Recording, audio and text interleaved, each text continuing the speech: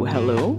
Your QL fandom uncle and auntie are here with giant sunglasses, brown liquor in a flask, a folded $5 bill to slip into your hand when nobody's looking, lukewarm takes, occasional rides on the discourse, deep dives into artistry and industry, and most importantly, simping. Lots of simping. I'm Ben. I'm Nini. And this is The Conversation. About once a season, we plan to swan in and shoot the shit on faves, flops, and trends that we've been noticing in the BL, GL, or QL industry. Between seasons, you can find us typing way too many words on Tumblr.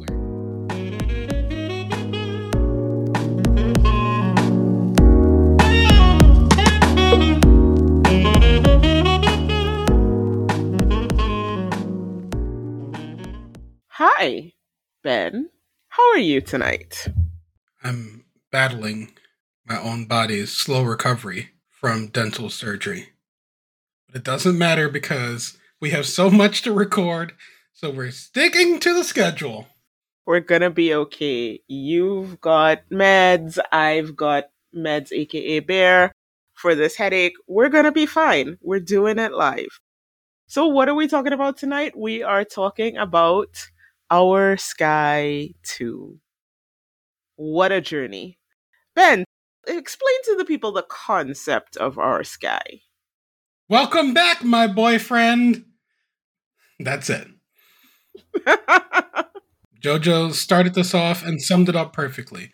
Our Sky originally served as a sort of epilogue project for the initial run of GMMTV BLs.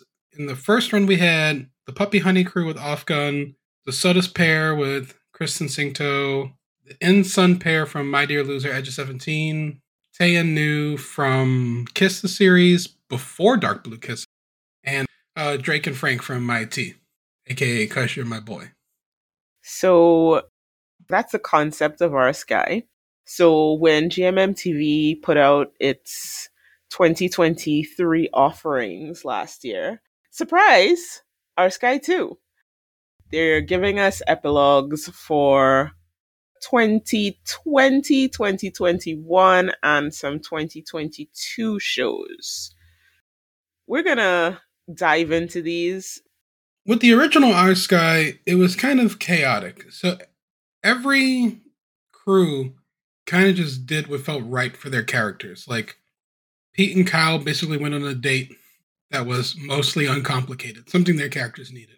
Off Gun did a body swap, which was just so they could let Gun pick on Off for a bit. In and Sun got closure. Unsurprising, Off was on that one. Cause You're My Boy, they just kind of did just a hot mess that was weirdly endearing, which is exactly what their show was. And Sawdust did like the next most logical thing for RT and Kung Pop, which was them kind of saying goodbye as they were heading into a long distance form of their relationship, because Kung Pop was pursuing higher schooling outside of Thailand, if I remember correctly. In a similar vein, this particular Our Sky run that we're going to be talking about very much captured what I think the core spirit of the original work was. And each team came back to it, for the most part, with something to say that was consistent with their original offerings. We went Never Let Me Go, Star in My Mind, The Eclipse, Vice Versa, My School President, A Boss and a Babe, Bad Buddy, and then A Tale of Thousand Stars. I also think that the airing order was very interesting, and maybe we'll get a little time to talk about how they chose to air what they did when they did. This Our Sky, I think, wanted to lean a little bit into the crack. Every single outing had a little bit of a crack element to it, and I quite liked that. I enjoyed that. I had fun with that for the most part. And we'll get to the ones where I did not enjoy that. I do think that the Our Sky project leans into fan service, and not in an inherently negative way. They want the people who enjoyed the show to have fun coming back to the show. And it's been notable for me that for the most part, I found that if someone really liked the original show, they also really liked their Our Sky outing. For those of you who've listened to me or followed me, you know what shows I didn't like or despised when they aired, and unsurprisingly, my takes are fairly consistent. Maybe it's the corners of the internet that I've been perusing, which you always tell me to stop looking at. I feel like the more that people liked the OG show, the more upset they were with the Our Sky. Maybe that's just the people are being wrong on the internet corners of the internet that I like to occasionally look through. I don't go there.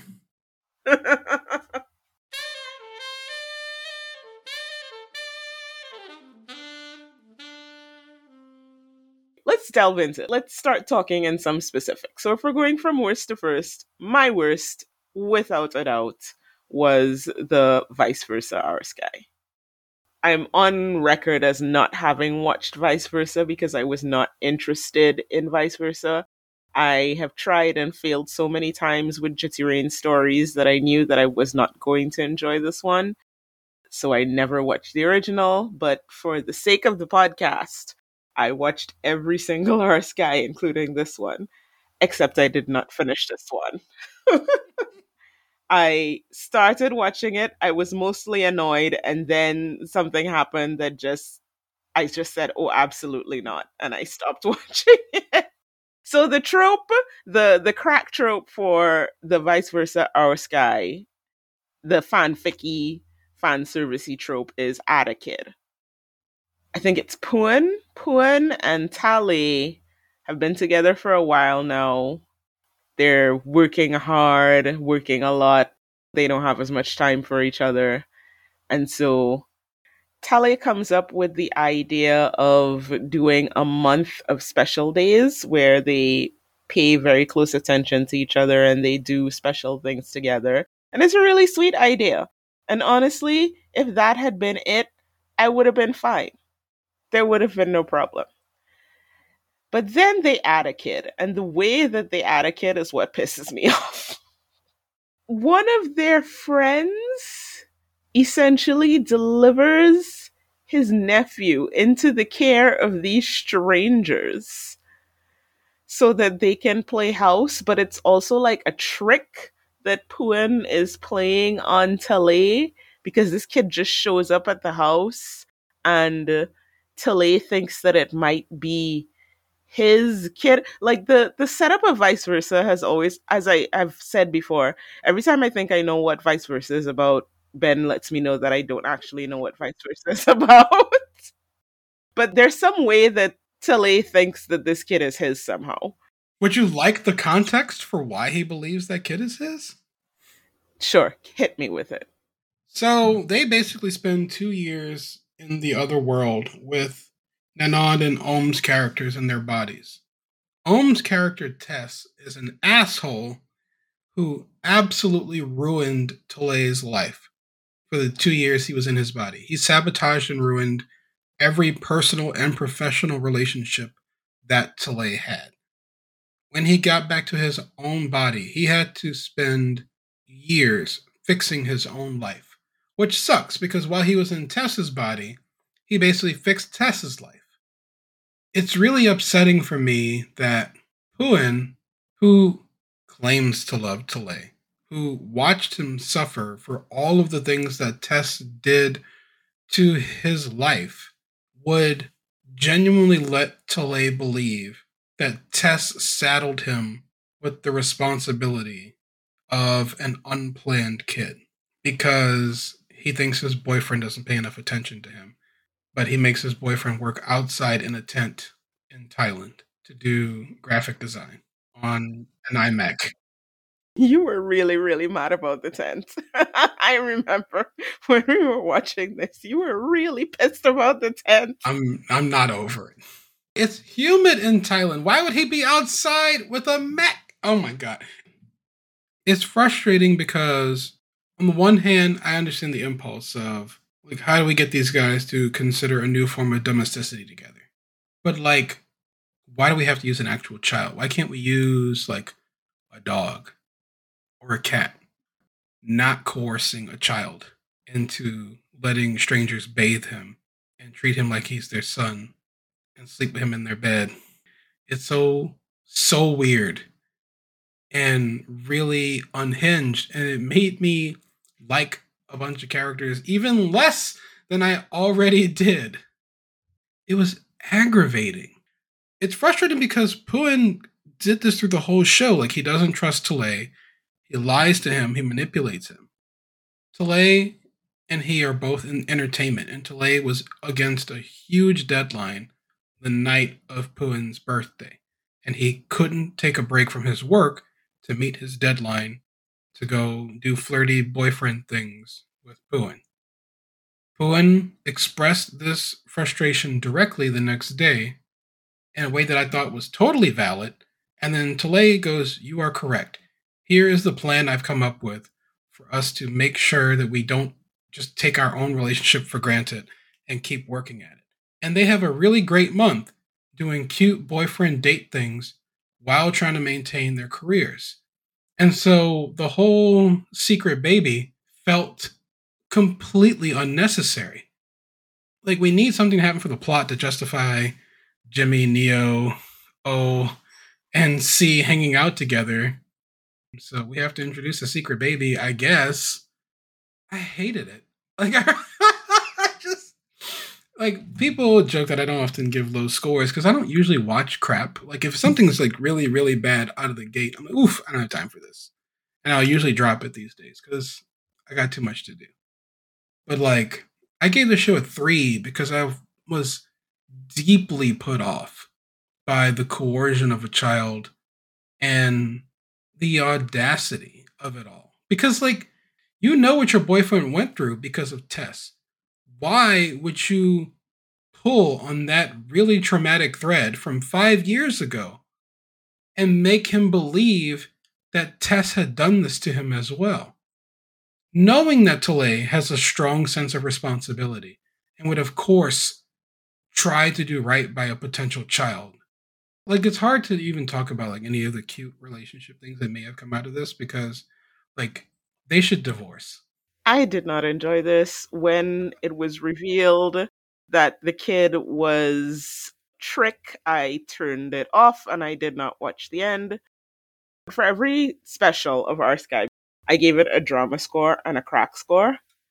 My drama score for this was a -5 because I was entirely unamused.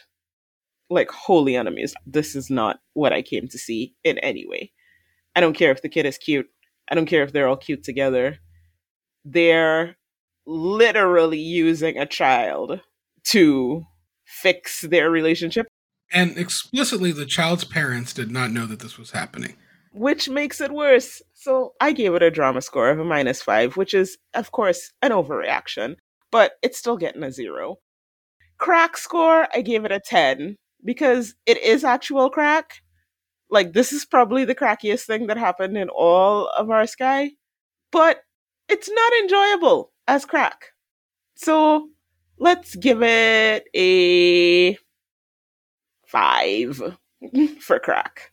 0 for drama, 5 for crack gives it a score of 2.5, which sounds about correct. Yeah. Not good. Yeah. Pass. Not good. Tens or chops? 1 chop. 2 chops.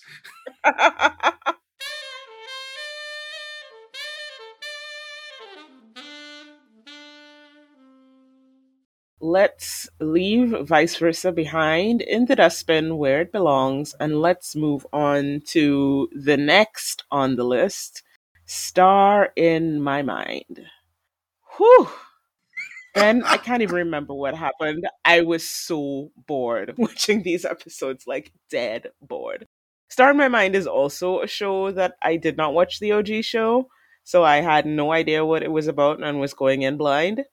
And I think that I was correct to not watch the OG show because if it was anything as boring as this, I didn't need to see it.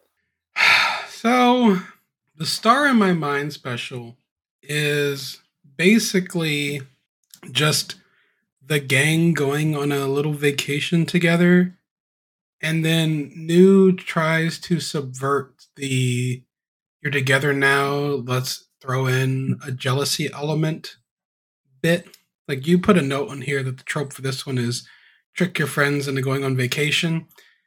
So their friends try to tease Daonua into believing that maybe Cobb Clun has eyes for some girl. And Daonua gets jealous about this, and then a fight ensues, and the friends get all upset. But we and the audience know that the guys are faking this fight. They knew what their friends were up to, but they were kind of flaking on this vacation. So he uses this fake fight to force them to go on vacation with them. Whatever. Like, I think the part of this that was cute was New just throwing away the whole jealousy trope for BL. And then having the gay characters just be like, yeah, this is stupid. Anyway, we're going to absolutely use this against them because these bitches will not buy their tickets and I'm going to force them to. Like, that part was kind of fun. I'm in my breakup era with New right now. I can see again him trying to do something here. New is currently over BL. He's tired of it. You can feel that in Star in My Mind. Like, he's completely bored with all of this. And so what could have been like at least a cute trip just looks like 5 straight dudes hanging out in the woods for like an hour. I think my notes say it's 2 hours of a bunch of dudes vibing without vibes. Yeah, like, it wasn't great. And like, I don't really like coming for actors like that, but Dunk is still uncomfortable with on screen intimacy. Or at least it feels like he is. Particularly compared to Jung, who does not suffer from being camera shy when it comes to this kind of work. And so while I've seen them in behind the scenes stuff and their variety stuff, and Jung and Dunk are great bros, I'm still struggling with Dunk as a romantic lead because he doesn't kiss well. New didn't even phone this in. Like, I think he sent an email. Maybe it was a snail mail. This was just, it was boring, which I think might be worse than bad. What do we even say about it? Nothing. There is nothing to say. Like, Pawin was there. He didn't kiss anybody.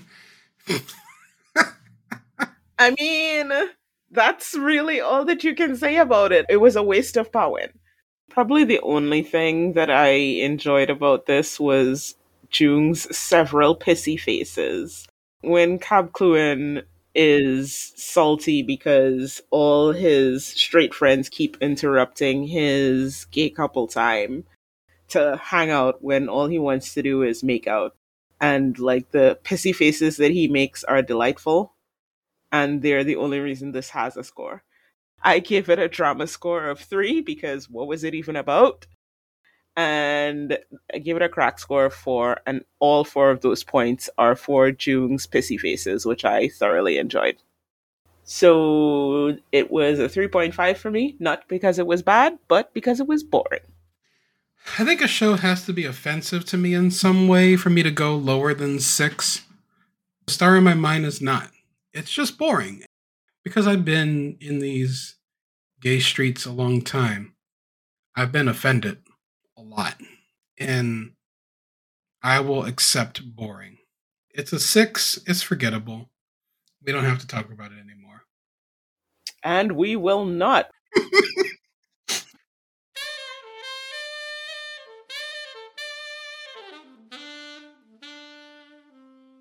We're going to move on to the actual fun and interesting ones now.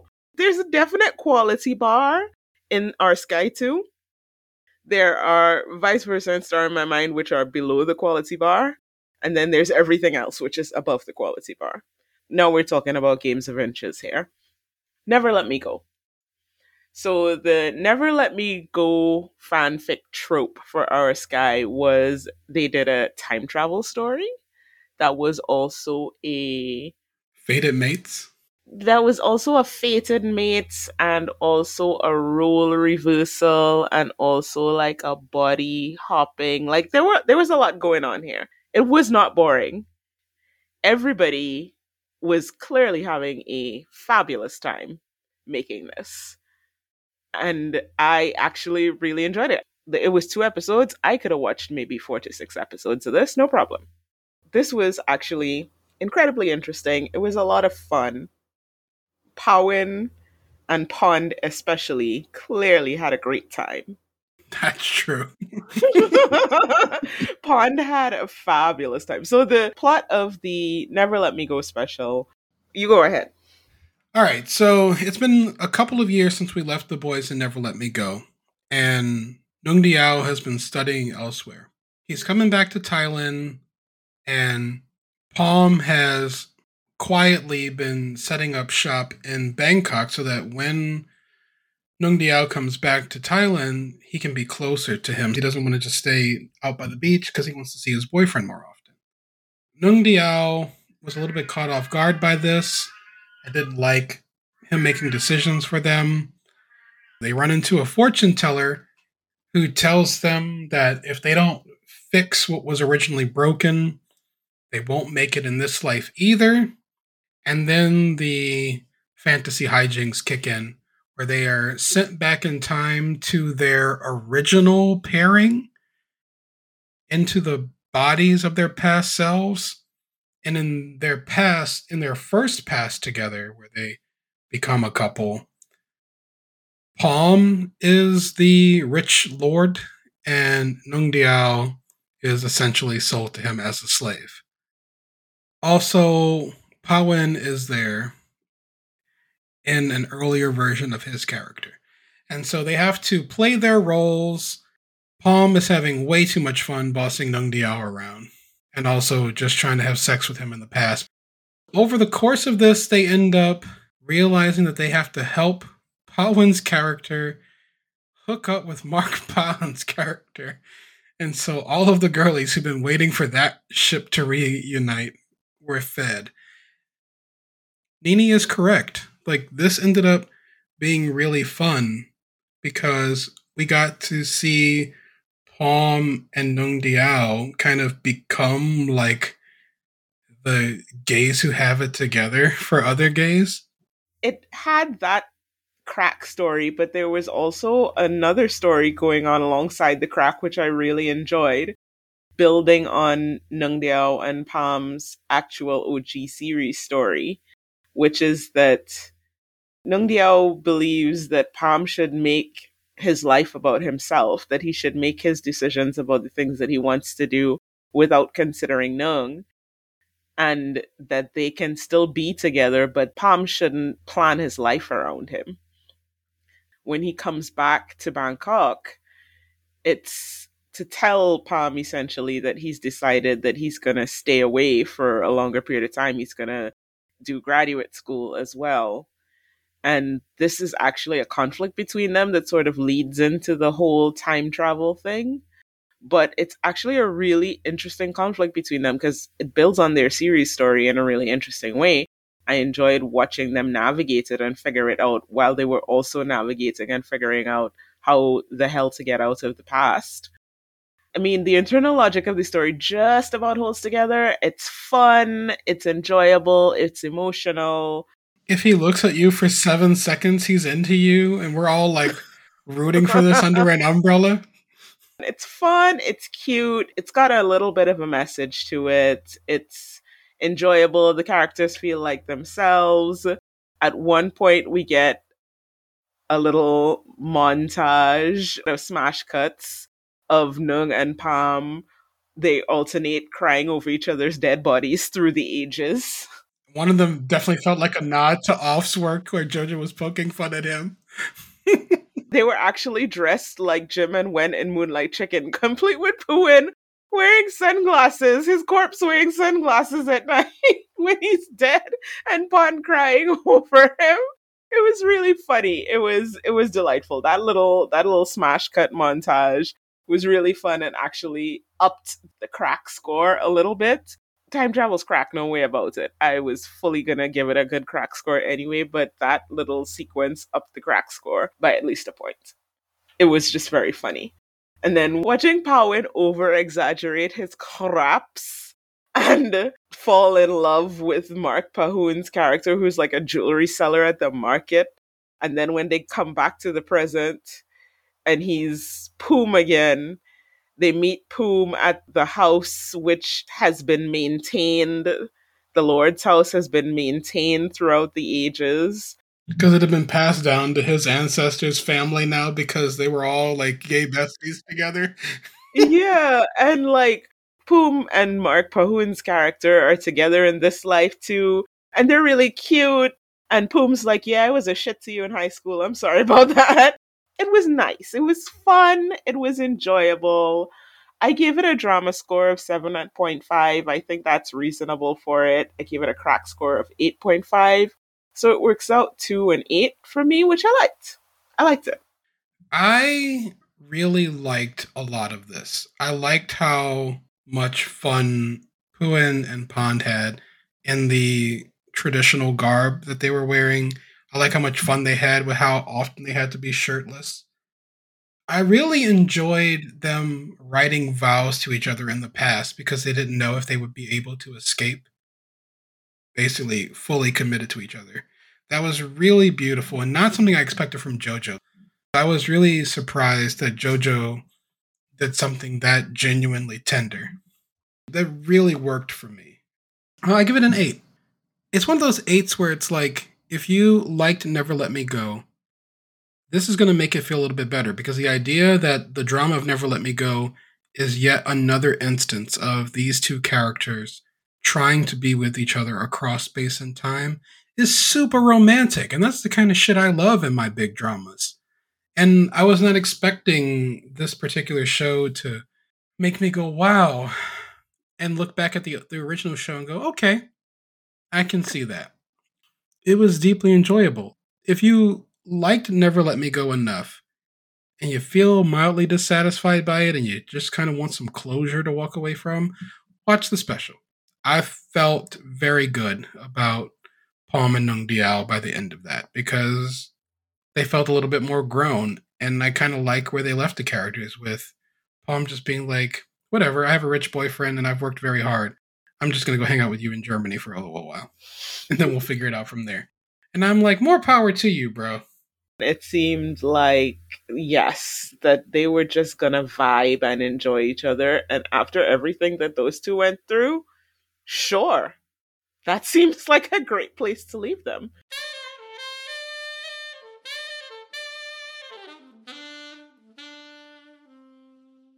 Also, in the, for me, 8 category, so there's a tie here, A Boss and a Babe. This kind of surprised me because I ended up with the OG show being really disappointed by where we landed with it, but I really liked the R Sky. This is a little bit weird because I think in terms of whenever the rest of you hear this, we're actually, I think, releasing this before the episode where we talk about A Boss and a Babe. So, spoilers a bit for that particular episode, but we were less than impressed with A Boss and a Babe. For sure. However, we actually had a decent time with their Out Sky outing. Nini, why don't you walk us through the setup for this particular outing? So the fanfic trope for the Boss and a Babe outing of our Sky is, I guess, walk a mile in my shoes kind of thing. Gun and Cher are happy together. They're sweet, loving boyfriends. But the office is in shambles because Gun is stressed out and he's stressing everybody at work out. And because Cher knows everybody at work because he used to work there, he has been hipped to the fact that his man is stressing everybody out. And so he goes on a mission to try to get his man to stop stressing everybody at work out. So trying to make him understand that he needs to dial it the fuck back. And the way that he eventually comes up with, after trying a few other ways, is that they are going to spend a day walking a mile in each other's shoes. So he is going to spend a day being the boss, and Gun is going to spend a day being the intern. So that Gun gets an idea of the stresses that his employees go through. And Cher is just like, whatever, I'll just be the boss. And Gunn is like, oh, it's not as easy as you think. And it actually turns out really fun and interesting to watch them do this. Of course, it's a weird, horny sex thing because everything is a weird, horny sex thing with these two. But it's fun. It's light. It's interesting. It's enjoyable. It's a strong conflict. It's a stronger conflict than we get in the actual OG series. It works. I think it's that because it's so short, Mew doesn't really have time to fuck it up.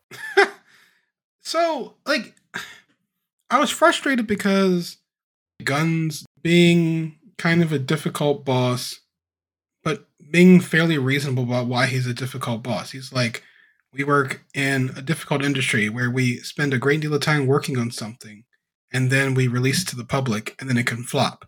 And so I have been funding people's jobs for anywhere from 2 to 12 months working on a project. And we really need strong turnaround for this because these people's jobs are riding on the success of this. So they do need to take their job seriously. And when they are given feedback or are given specific directives, they need to accomplish those directives. There's like really interesting tension there between like the boss's perspective of y'all can be mad at me, but you want me to cut your checks, right? Versus, bro, we are not going to work well under these fucking conditions. Like that tension was delivered really well. Gunn's perspective comes through in a way that doesn't feel pandering to anyone. And I was like, he is a little bit off base in the way he talks to people, but the things he's concerned about are valid for where he sits. It just pissed me off low key because like we never figured out what Time's whole deal was in the original show, like his friend who used to be part of the company. And it feels like that was his job here, was to be like the bridge between Gunn and the team, to translate Gunn's directives and frustrations into directives for the team so they could accomplish them and to keep the team motivated. And like Cher was helping with that for a while, but now that Cher is like doing other stuff, like that has gone away.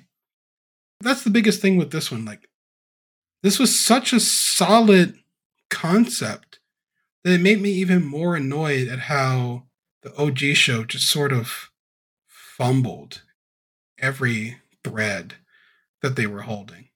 Yeah, I have to agree. Like, the workplace conflict on this was really strong and solid, and the workplace stuff in the OG show was kind of weak. And part of the workplace stuff that was great in this was showing that, yeah, Gunn does need a balancing force at work. But also, aside from that, surprisingly, Cher is not an idiot. Like, Cher is actually pretty competent.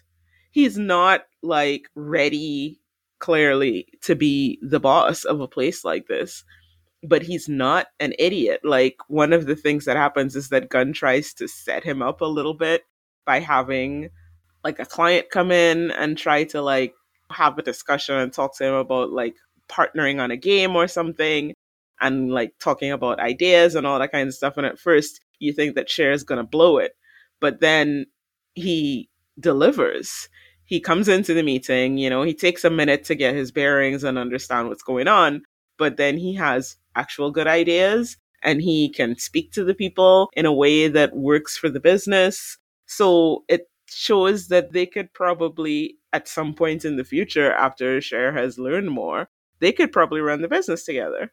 Because I think that they bring the different perspectives that's required. But just like Ben said, that also makes me like really mad that we didn't get more of the Time stuff in the OG series, because to me that feels like this was what Time's role was, and that just completely got cast aside. So on the one hand, I thought this was actually pretty good, but on the other hand, it made me think even less of the OG series, and I was already struggling with the OG series. And that's where we are. It sucks because, like, again, like, Force and Book are good. And the cast of this particular show, very good. They hold together an otherwise weak show, but man, you just really want to see what that cast looks like when they have a really good show under their belt. Yeah, and this gives you like a kind of an into that. So my score, this was drama score of 8 because I thought it was a solid conflict, well executed. I give it a crack score of 8 because quite honestly, once the whole role reversal thing started, like if I worked for a guns company, I would have taken like vacation until that was over because it was a little too bring your kinks to work for me personally. I would have been like, yeah, I don't need to see this. I'm gonna take a day off. And tomorrow when I come back, hopefully everything will be normal. Combined like drama score 8, crack score 8, average 8. What did you give it? I gave it an 8, and we were joking with some of our other friends about how most of us gave it an 8. And I think it was Jenny Moonbeam who was like, we all gave it an 8, but these are all very different 8s. Yes, that is definitely true. These are different 8s that we are giving it. My 8 is like, damn it. Now I gotta go back and revise my score of the OG series and put it even lower.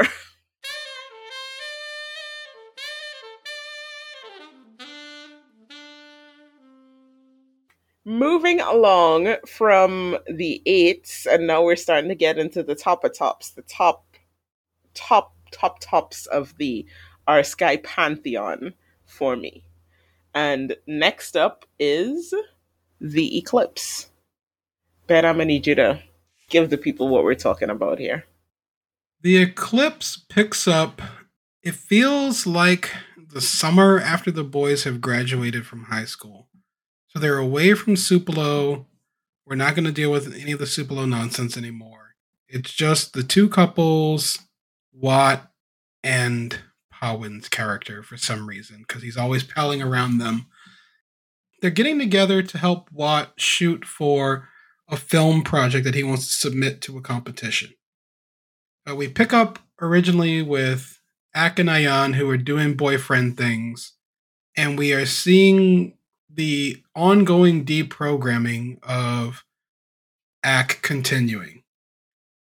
And over the course of the filming for this, we see that Ak and Ayan are basically stand ins for Gulf's very complex ideas about the way our private and public lives inform each other and how both are inherently political.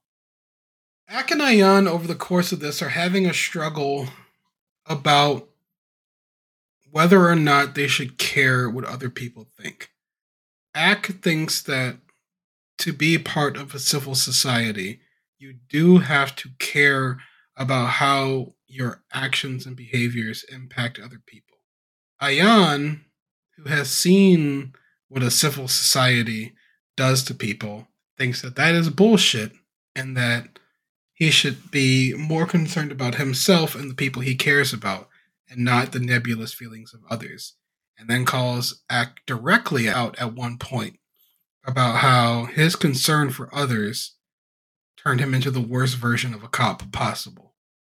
And it gets really ugly when they're working on Watt's film project. These two are having a truly fundamental struggle about whether or not the two of them are even compatible because they do not see eye to eye politically. You get the sense that Ayan hoped that once freed from the Supelo prefect thing, Ak would start to see things more his way.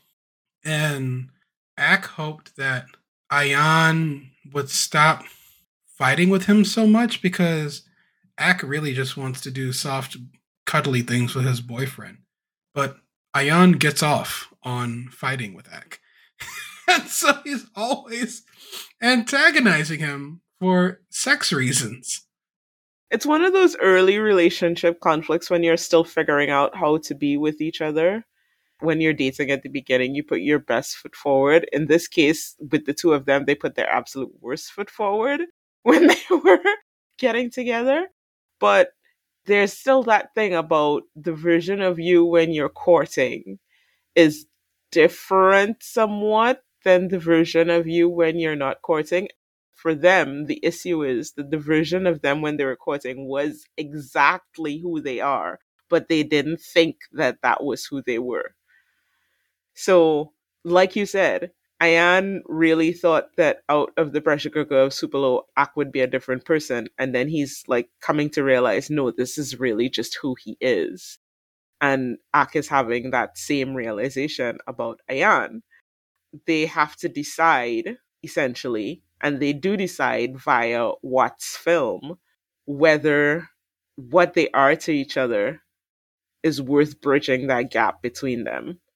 The answer that they come to is yes, it is, in a really phenomenal scene that I enjoyed so much. Let me tell you, First and Cow Tongue are just really, really good together. Like, it's amazing how they can play these two characters coming to a precipice of fundamental political disagreement to the point that they looked at each other and they were like, is this really who I'm going to be with? And you can see this almost weird resignation as they turn to face each other and embrace, where there are no easy answers to this. They don't see eye to eye politically on a lot of really fundamental things, and yet they still want to choose each other each time. And that is delivered so well. Like, it's hard to watch The Eclipse with your brain off. I watched a lot of people try to do it during the original show, and they struggled because it is not a brains off show. Golf has a lot to say about the state of their country and is using whatever platform they have to voice some of these ideas, most notably about how sitting on your phone writing mean tweets is not action, that you need to get into the work. You have to get into the streets with other people. You have to participate in the work, even if it's just in the support of getting the people who do the work the tools and food they need to do the work. And it's really fascinating that even in this little 2-part special, which, as far as some people thought, was just First and Cow Tongue making out for 2 hours, because these boys kissed a lot in this special, they managed to say a lot. Golf managed to express their deep love of Thai cinema with the references that Watt was pulling out. They also managed to get across how much these two boys really like each other. And it was kind of fun to see Ak and Khan working their way out of their internalized homophobia. Like, it was not surprising to me that Ak and Khan wanted to do a lot of touching with their boyfriends. I really liked how it all came together, how Golf used their love of not just Thai cinema, but queer cinema to sort of pull the threads together of the fight that Ak and Ayan were having, the petty fight and the serious fight, because they were having a fight on two levels. They were having a petty fight about, well, maybe not petty, but they were having a surface level fight about Ayan paying attention to Ak and being lovey dovey and soft with him versus Ayan wanting Ak to be tougher with him because that's what he likes. And then that going to the deep level of the political. And then on top of that, that being pulled together by the concept of film. And then even throwing in for us a little side story about what film means to him and how he's not necessarily supported by his family, but he kind of is a little bit, but mostly not. And how he has things to say and he feels strongly about those things. Like, they managed to do a lot with very little in this special, and I really, really enjoyed it. It was very deep for what it was, very thinkable piece. I really liked it. And then on top of that, they also get to have a little bit of coming of age nostalgia moments about leaving high school and moving into the real world. There's so much packed into those 2 hours. I was really impressed with how much they managed to get in there and have it feel organic. I was incredibly impressed by this entire outing. I liked the special on its own. I liked it in connection to the OG show. I liked it as a continuation of the OG show. I liked the things that it had to say and the way that it carried through its themes. I was impressed by how much it managed to fit in. I gave it a drama score of 9.5. I really thought it was very, very good. But there was singing, so she took half a point. I give it a crack score of 8. The trope really was, I guess, Secret Surprise, because the frame that this is all put in is Ian preparing a surprise for Ak's birthday, but it's a secret surprise where he's pretending that he doesn't remember and he's not going to celebrate Ak's birthday, which is a little weird, which is why I took the half point off, really, because I hate that secret surprise trope. It's one of those things where I don't really like it for Ak, but it fits with Ayan's sort of like Ayan is the queer kid who reads too much theory.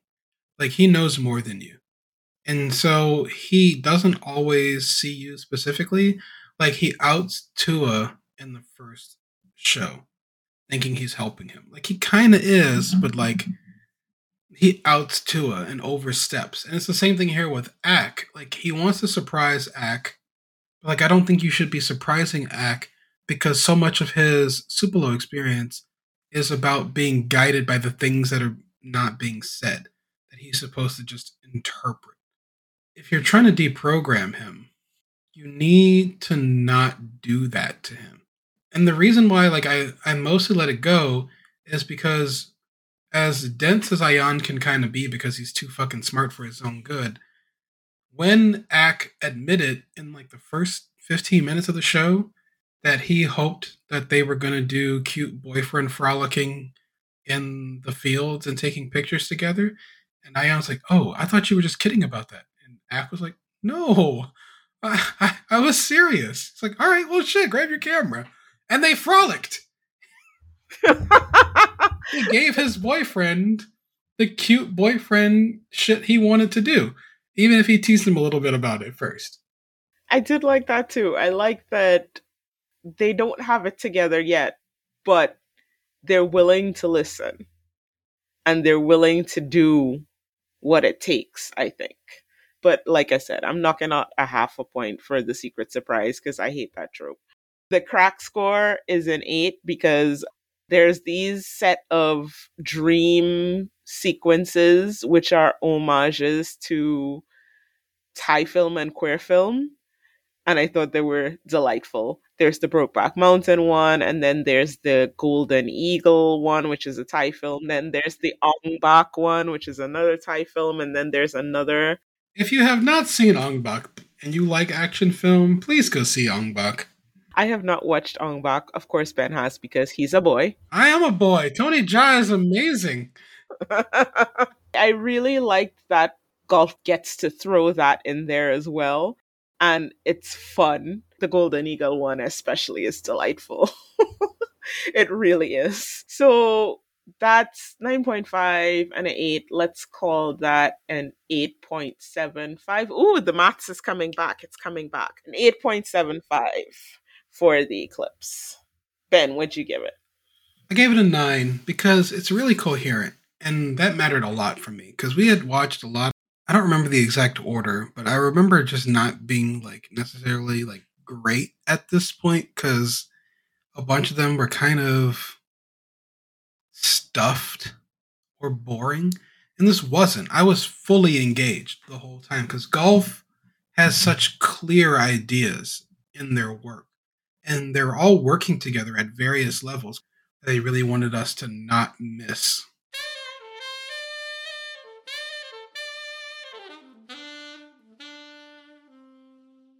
Moving on from the Eclipse onto the next rung on the ladder up, My School President. So the My School President fan fiction trope was AU, alternate universe for all of the characters. I had a fucking blast with this. Ben, explain to the people what happened. I'm gonna pre-react to the criticism, unfortunately. My School President is a high school story about pursuing your long-term crush in the final year of your high school experience. There was no way My School President was going to get an epilogue story. So instead, they flipped the seats of a bunch of the characters. So in this version of the My School President story, Gun is the school president and Tin is the member of the school band, this time named Lion instead of Chinchilla. Instead of Two-Sun being the school president's best friend, they keep Poor, who is his bestie in this. Two-Sun is a member of the band. Sound and Win switch positions in this, where Sound is the long-term member of the band. Win is the new hot boy who shows up, who they recruit. They also decide to flip Yo and Pat in the story with each other, even though they're still both on the band. Gim becomes the principal, and Patjani becomes the operator of the milk ice cream bar. And in the process of this, like the same beats from the show, we still hit them, but they play out very differently because the core characterization of these couples don't shift, which forces us to reckon with certain aspects of the characters that kind of get glossed over in the idealism of the original My School President run. Like, for example, Tin is so much braver than Gun. Gun is kind of a coward who is gripped by an intense sense of self-doubt. And it starts off almost immediately. Like, there's some political commentary with the way Gun is selected as the school president. 250 votes were cast by parents to make Gun the president instead of going through the school voting process instead. Which works as a quick shorthand for the show, but also works as a commentary on Thai parliamentary politics. So, like, he's not the school president because he wants to help Tin. He's just sort of pushed into the position by his mom. And so the moments that they hit along the way, like the dancing together scene, that plays out differently because Gun backs off and ends up dancing with someone else. The whole questions thing they did to get close to film the thing goes differently because Gun won't ask Tin directly, but Tin does ask him, but Gun backs down. It was interesting because, like, everyone still chose each other. But, like, in a weird way, Two-Sun and Poor were the strong couple of this outing, anchoring for the rest of them.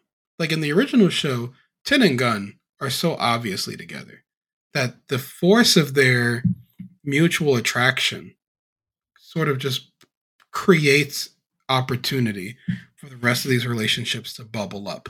This time around, Two-Sun and Poor are working together in the background to help Tin and Gun get together because they want to come out as a couple, which I thought was an interesting switch up as well.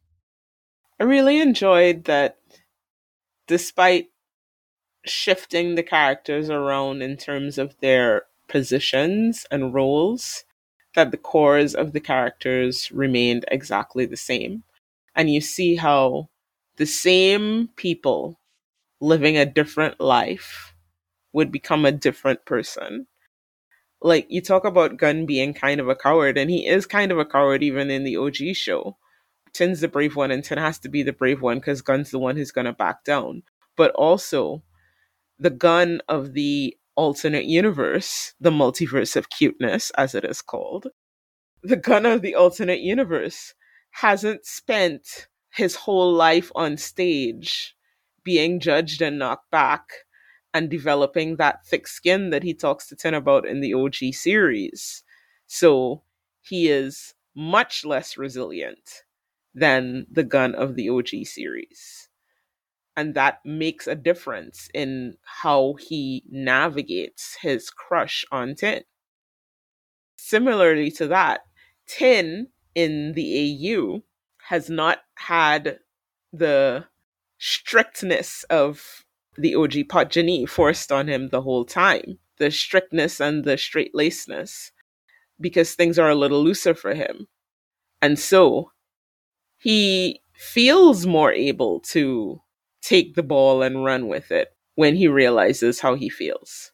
They redo the scene of them spending the night at the school and walking around.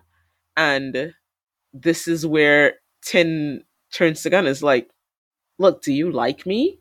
Which is something Tin wouldn't necessarily have asked in the OG series. But then Gun, faced with the opportunity to actually lock it down with his crush, he says no and he runs away, which is not a thing that Tin would have done.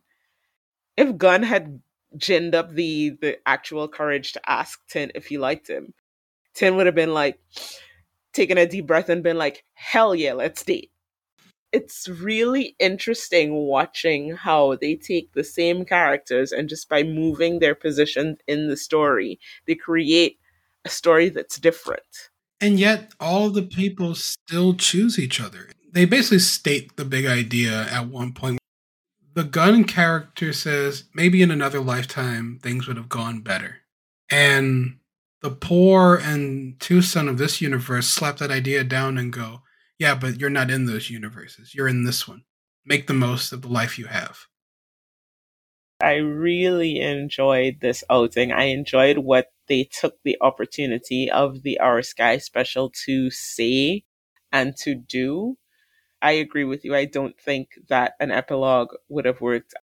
My School President is so of its setting. I do not think that moving the boys into college and following them there, I don't feel like I would have been interested in seeing that because that's not the point of My School President. My tagline for My School President was perfect high school romance, and I think that's where it should stay. Okay, so my drama score for My School President was 9.5, and I took off a half point because nobody made out, and I'm sorry, I am shallow. I wanted somebody to kiss in this special. I didn't care who, just somebody. So I took off half a point. But the crack score is a 10 because, I mean, it's an AU. There's nothing crackier than that. So that works out to what, like a 9.75? Yeah, I'm good with that. So I gave this one a 9 because it was a little heady. And My School President is not a really heady show for me, but the whole AU concept was. And I liked it, but in terms of like recommending it to the people who liked My School President, it's kind of hard because they wanted more of what they loved in My School President. And this is not exactly that. So I gave it a 9. But I'm also a Nini. Like, nobody kissed in this one. And again, young actors, I'm totally fine with them not kissing. But their characters in the original show have really specific kisses. And if they were more experienced and veteran actors, we would have gotten a different type of kiss from these characters because they are coming at each other very differently. And we don't get to offer that particular comparison here. So, minor knock for me as well. We didn't even get to talk about the best part, which was them doing a fake music video for a fake Alf song that incorporated Alf's top three hits in the music videos, which are He's Coming to Me, Bad Buddy, and A Tale of Thousand Stars. We didn't even talk about that. Tew and Poor got to do A Tale of Thousand Stars.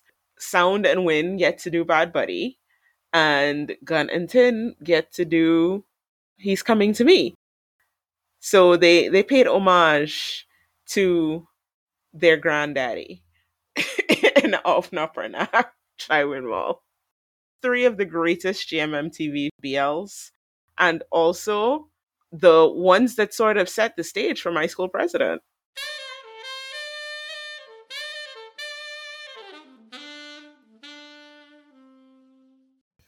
Onto the main event. And the main event of our Sky 2 was Auf Noppernack giving the finger to GMMTV and saying, fuck you, I get 4 episodes to talk about what I want. And what I want to talk about is queer elders coming to terms with themselves. And I'm going to use anybody I want to talk about that, aka the Bad Buddy Tale of a Thousand Stars crossover event. Ben, break it down for the people. Whereas every other one of these projects, except for My School President, was in many ways an epilogue, this is a mixture of, it's an epilogue or a post show story for Tien and Pupa, but for Pran and Pat, it's set between Bad Buddy episode 11 and Bad Buddy episode 12. It's the senior year for Pat and Pran.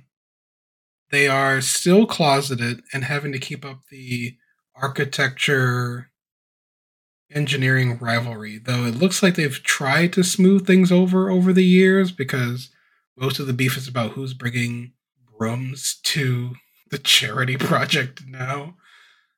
But they're having some consternation because both groups need to put on a play as part of their class president activities. And after the normal Bad Buddy hijinks kick in, Pran reveals that he wants to adapt Tien's Diary, A Tale of Thousand Stars, into a play for the architecture school. Once they decide to follow this route, their teacher says that because they don't have permission from the people whose story this actually is, they need to go find them and get said permission. So Pran decides that they're going to go to Papandao to talk to them directly, tell them how important it is to them that they want to tell this particular story.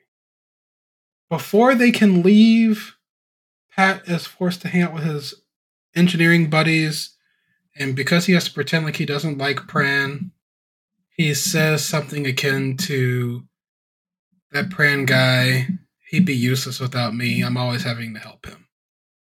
Pran felt some kind of way about that and decided to leave Pat behind and go to Papandao himself, much to his own chagrin, because he loves that boy and got so nervous when he was walking around by himself without Pat.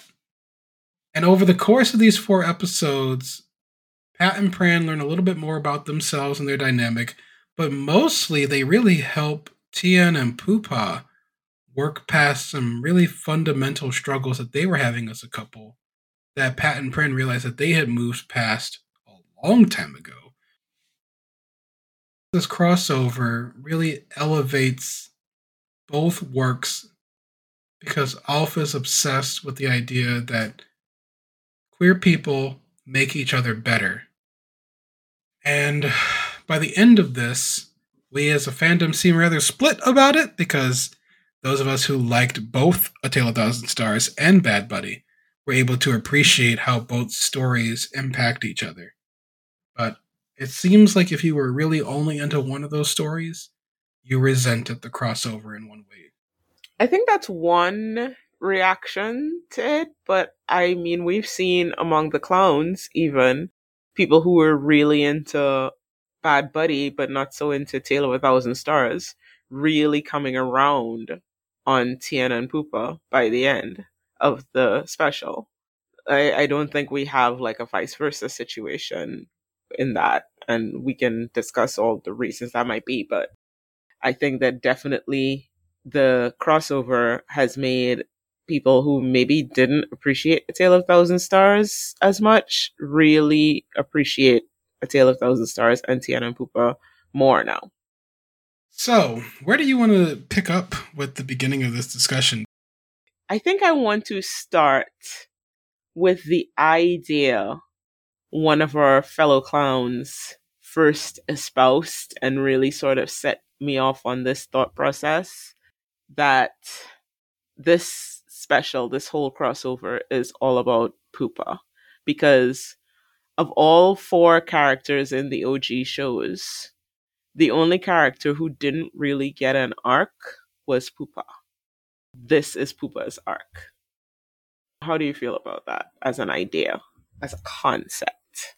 Since we're going to start here, I'm going to come out swinging. Do it.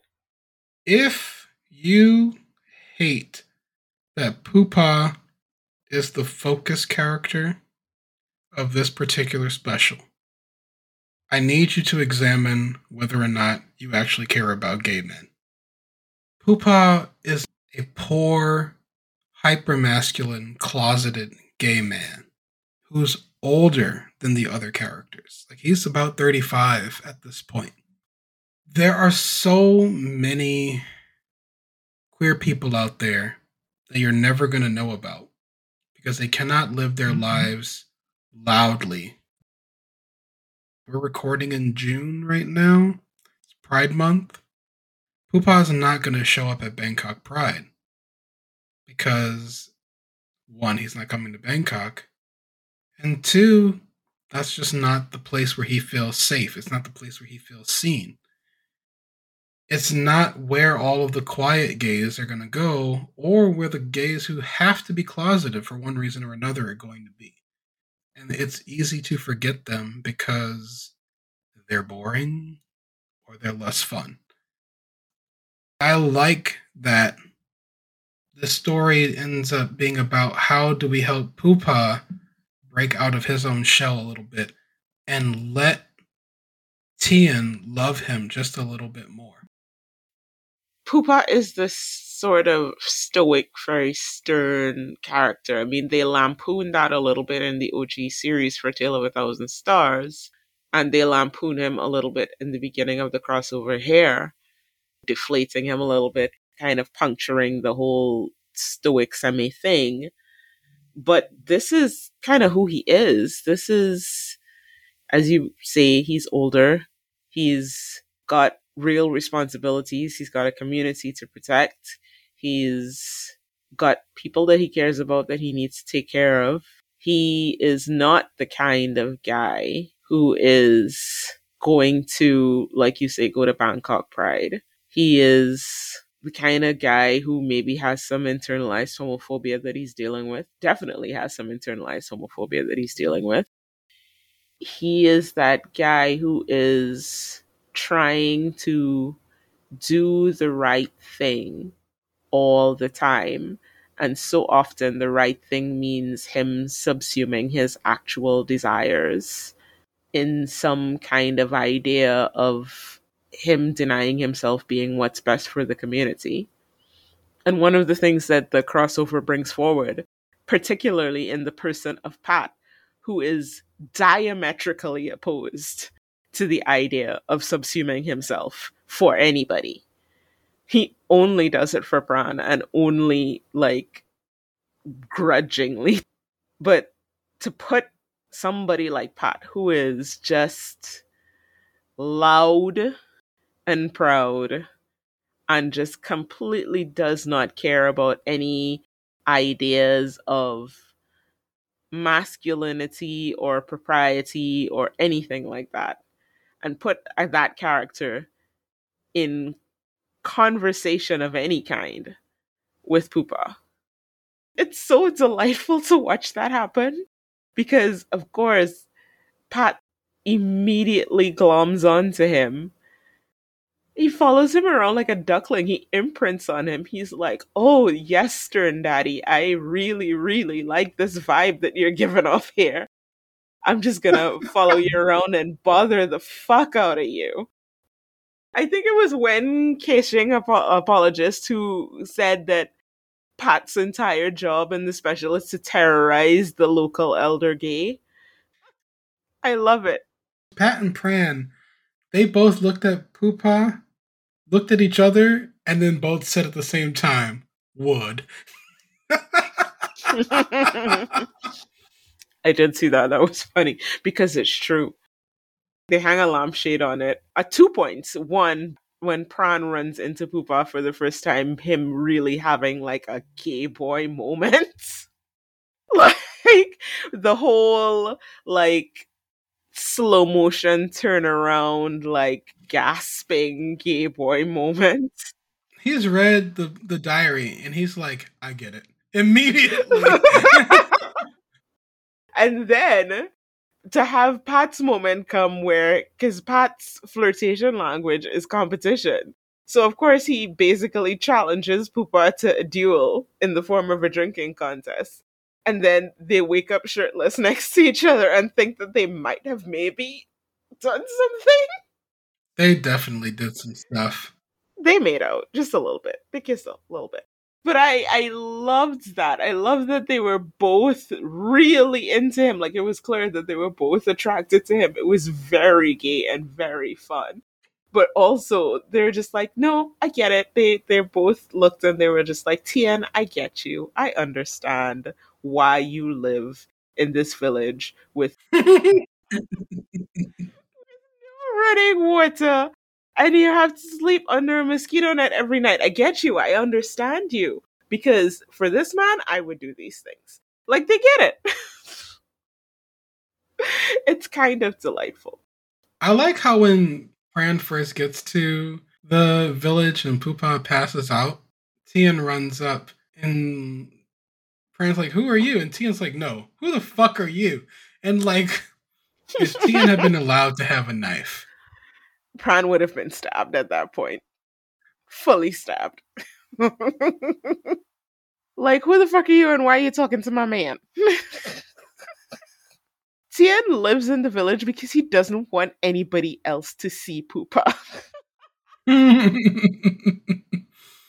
Because he knows the minute any of these whores take a look at his man, it is gonna be a problem. In terms of the serious stuff, so they've shown up to convince them to sign these papers. Going into this, Pat and Pran are fighting a little bit because Pran feels guilty. Part of this journey for him was maybe seeing like if he actually needed Pat as much as he does. And he learns very quickly that he is not at his best without Pat around. It's funny because Pat always knew this. Pat seemed to know already. Like he says it in like episode 5 of Bad Buddy that he was not at his best when Pran was gone. But Pran wants to prove he doesn't need Pat's help. And when Pran shows up to try and convince him to sign, Tien's like, fuck yeah, I wrote the diary so people would maybe want to become teachers and appreciate what I have out here. Absolutely. And Pupa's like, no, y'all not going to present me as some lovesick fool on your little stage. And then Pran tries to talk to Pupa a couple of times and fails massively at it. Tries to lie to Pupa, and then Pat blocks the shit out of that by calling out the bullshit right away because he's pissed at Pran for running off without him. So he's sabotaging some of Pran's efforts. And it isn't until the two of them start working together that they actually start making any fucking progress because that's who they are. I think there's also like a really valid point to the fact that Pran, he tries to talk to Pupa about it at first and Pupa's not having it, you're right. But one of the reasons that Pupa is not having it is because he's looking at these kids and he's thinking, these kids do not understand me. These kids have no idea of what my life is like. These kids have no idea of what our lives are like. These kids have never faced any kind of serious challenge. These are two dumb kids. I'm not going to give them time of day. They don't get to tell my story. And then by the end, the thing that actually gets Pupa to agree to let them tell his story is Pran actually dropping the bullshit, as you said, and saying to him, you think I don't know what it's like to feel insecure? You think I don't know what it's like to feel like my partner deserves better than me? You think I don't know what that feels like? Oh, believe you me, I know what that feels like. And because at this point, Pupa has spent an enormous amount of time with Pat, he's like, okay, yeah, maybe you do understand what I'm going through. And the way that that works out in the end, and I mean, we're kind of skipping back and forth through the story at this point, but the way that that works out at the end is Pupa saying, okay, you get to tell my story, but you have to tell my story because you understand me. His condition for signing off on them doing the play is that they play the roles of him and Tien because they understand him. I thought that was really a really great way to follow that thread through the story. I really enjoyed that part. I like the subtle way Alf played with our expectations about who would identify with who. Like they made Tien and Pran resemble each other. Tien was like, fuck this twink right away as soon as Pran showed up. But then like Pran helps him in the class, and Tien softens very quickly to Pran. Because of how physically macho Pat is, like there's this expectation that he and Pupa are gonna be super similar to each other.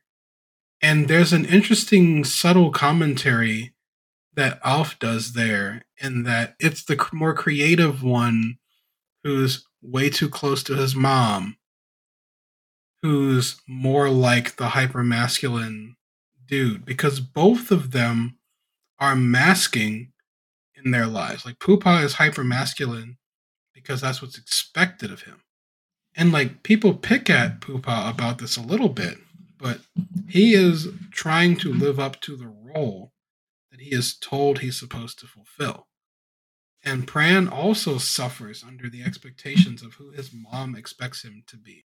And it's interesting for me that Alf, over the course of these 3 episodes when they're all together, Alf says Pran and Pupa have more in common because they are carrying so much homophobia on their shoulders. And that's why the two of them probably understand each other best. Using the yaoi tropes again, talk about who's the seme and who's the uke in the story in terms of who's the pursuer and who's the pursued. And if you look at it like, then you can clearly see that it's Tien and Pat who are aligned because Pat pursued Pran and Tien pursued Pupa. They are the semes, even though it seems that Tien would be an uke. He's not. He actually pursued Pupa. So in the narrative sense, he's the semi. It's just very fun, this playing with the idea of what is a semi and what is an uke. And again, to use the yaoi terms, which you know I don't like to use because I don't really know the yaoi or rock with the yaoi. But that idea of who is pursuing the relationship, leading the relationship, like that's Tien and that's Pat. And in terms of who is being pulled along by their partner in a kind of a way, that's Pupa and that's Pran. So I do like how Off leans into this because again, it subverts expectations in a particular kind of way, but also it makes so much sense. There's 2 subtle things that I really want to point out, and I want to talk about them a little bit. First, Pat and Pran use titles for Tien and Pupa the whole time. And the other thing is about how nobody really knows anything about anybody in this. So, like, we're going to call them Tien and Pupa, Pat and Pran, because we're inside of these people's stories with them. But it's interesting to me that Pran and Pat never cross a familiarity line with Tien and Pupa in the brief time they're with them. They refer to them as teacher and chief only the entire time. I like that because it's a nod to their roles as adults because Pat and Pran are still kids. They're still college students. And Tien and Pupa are adults to them. But in some ways, Pat and Pran have progressed much further in their relationship than Tien and Pupa have because they've been through more just from the nature of their whole history. And they've crossed barriers and boundaries and parts of their relationship that Tien and Pupa are just confronting or haven't even confronted yet. And I like that. I liked also that interplay of the younger ones being the ones to teach the older ones something. I really like that because I feel like that's what's happening now, not just in queer circles, because that's definitely happening in queer circles, but also just in terms of generalization. Like, if you're not a complete douche and you're our age, well, they say our age, I'm about 10 years older than Ben, not 10, but when you've crossed a certain Rubicon in the adulting game, let's put it that way. Right now, the kids are teaching us like a whole bunch of stuff. As long as you're not a dick, like, and you remain open, the kids can teach you all kinds of shit that you never thought was possible to learn about yourself at this stage in your life. And I really like that Alf played with that because Alf's about my age. And I like that he is the kind of person who understands that the young uns have things to teach us as well. Like, we have things to teach them clearly and obviously, and we want to make a better world for them clearly and obviously. But also, there's so much shit that we can learn from them when it comes to just fucking unclenching. Because that's what happens here. Like, all of this is in service of Pupa just fucking unclenching. And this is what I mean about having other queer people. Like, it isn't just about your boyfriend. You need queer friends. Like, Tien blossoms almost immediately when he realizes that Pat and Pran are a couple, that they're not just friends. As soon as Pat flirts with him a little bit at breakfast and Pran shoves a spoon into his mouth, you can see Tien instantly relaxes. And it's like, oh, okay, never mind. And is more receptive to what these two are here for. And for Pupa, like, yeah, it's one thing to just be into Tien and that be a thing. But to have someone like Pat roaming around, actively flirting with him all the time, that also forced Pupa to reckon with who he is. Like, and it's funny because like Pat and Pran are actually closeted. They basically like admitted to Tien and Pupa as a sort of a de facto thing. But like the two of them are away from the world where they have to hide. So they're on top of each other. They're constantly touching each other. They're flirting constantly. They're fucking in the tent We'll 20 get there. feet away from them. We'll get there in a second. We'll get there in a second. But they're so obviously obsessed with each other. And like Nini said, like during the rescue bit, Kampung is not in the tent with them where he's supposed to be. And so the boys are like, oh, I guess the kid decided to go stay with Pupa and Tien. Great. My foot is hurting me because I twisted my ankle, but let's get it in. And in the morning, Pat limps to breakfast asking, what's my score for last night? I love that they just fuck their way through all their problems. It's delightful. I enjoy it. One of the sad things for Tien and Pupa is they have to keep waiting for the other person to be asleep to be affectionate with them. And that's one of the big things that I'm really glad that they start to work through towards the end of this. Like, I'm really proud of Pupa for listening to the man who he loves and the person who is inspired by the man who he loves.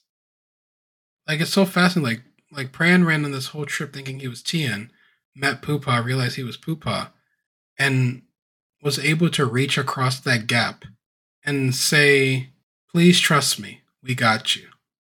And Pupa said, okay. There's a lot of consternation in the fandom right now about taking score between Pat and Pran about who sacrifices more, what should or shouldn't be said. I'm not particularly interested in that particular conversation. Pat and Pran love each other. They're adults. They've committed to each other. Sometimes you're going to be with other gays and you're not going to understand how they work. And you just have to accept that their dynamic is their dynamic. It's not about who wins. It's about who cares for you. And they clearly care for each other. I think part of what it is as well is, it sounds bad, but go with me on this, right? I am a great proponent of therapy. I believe in it. I am in therapy. I have been in therapy for years. I recommend therapy to everybody.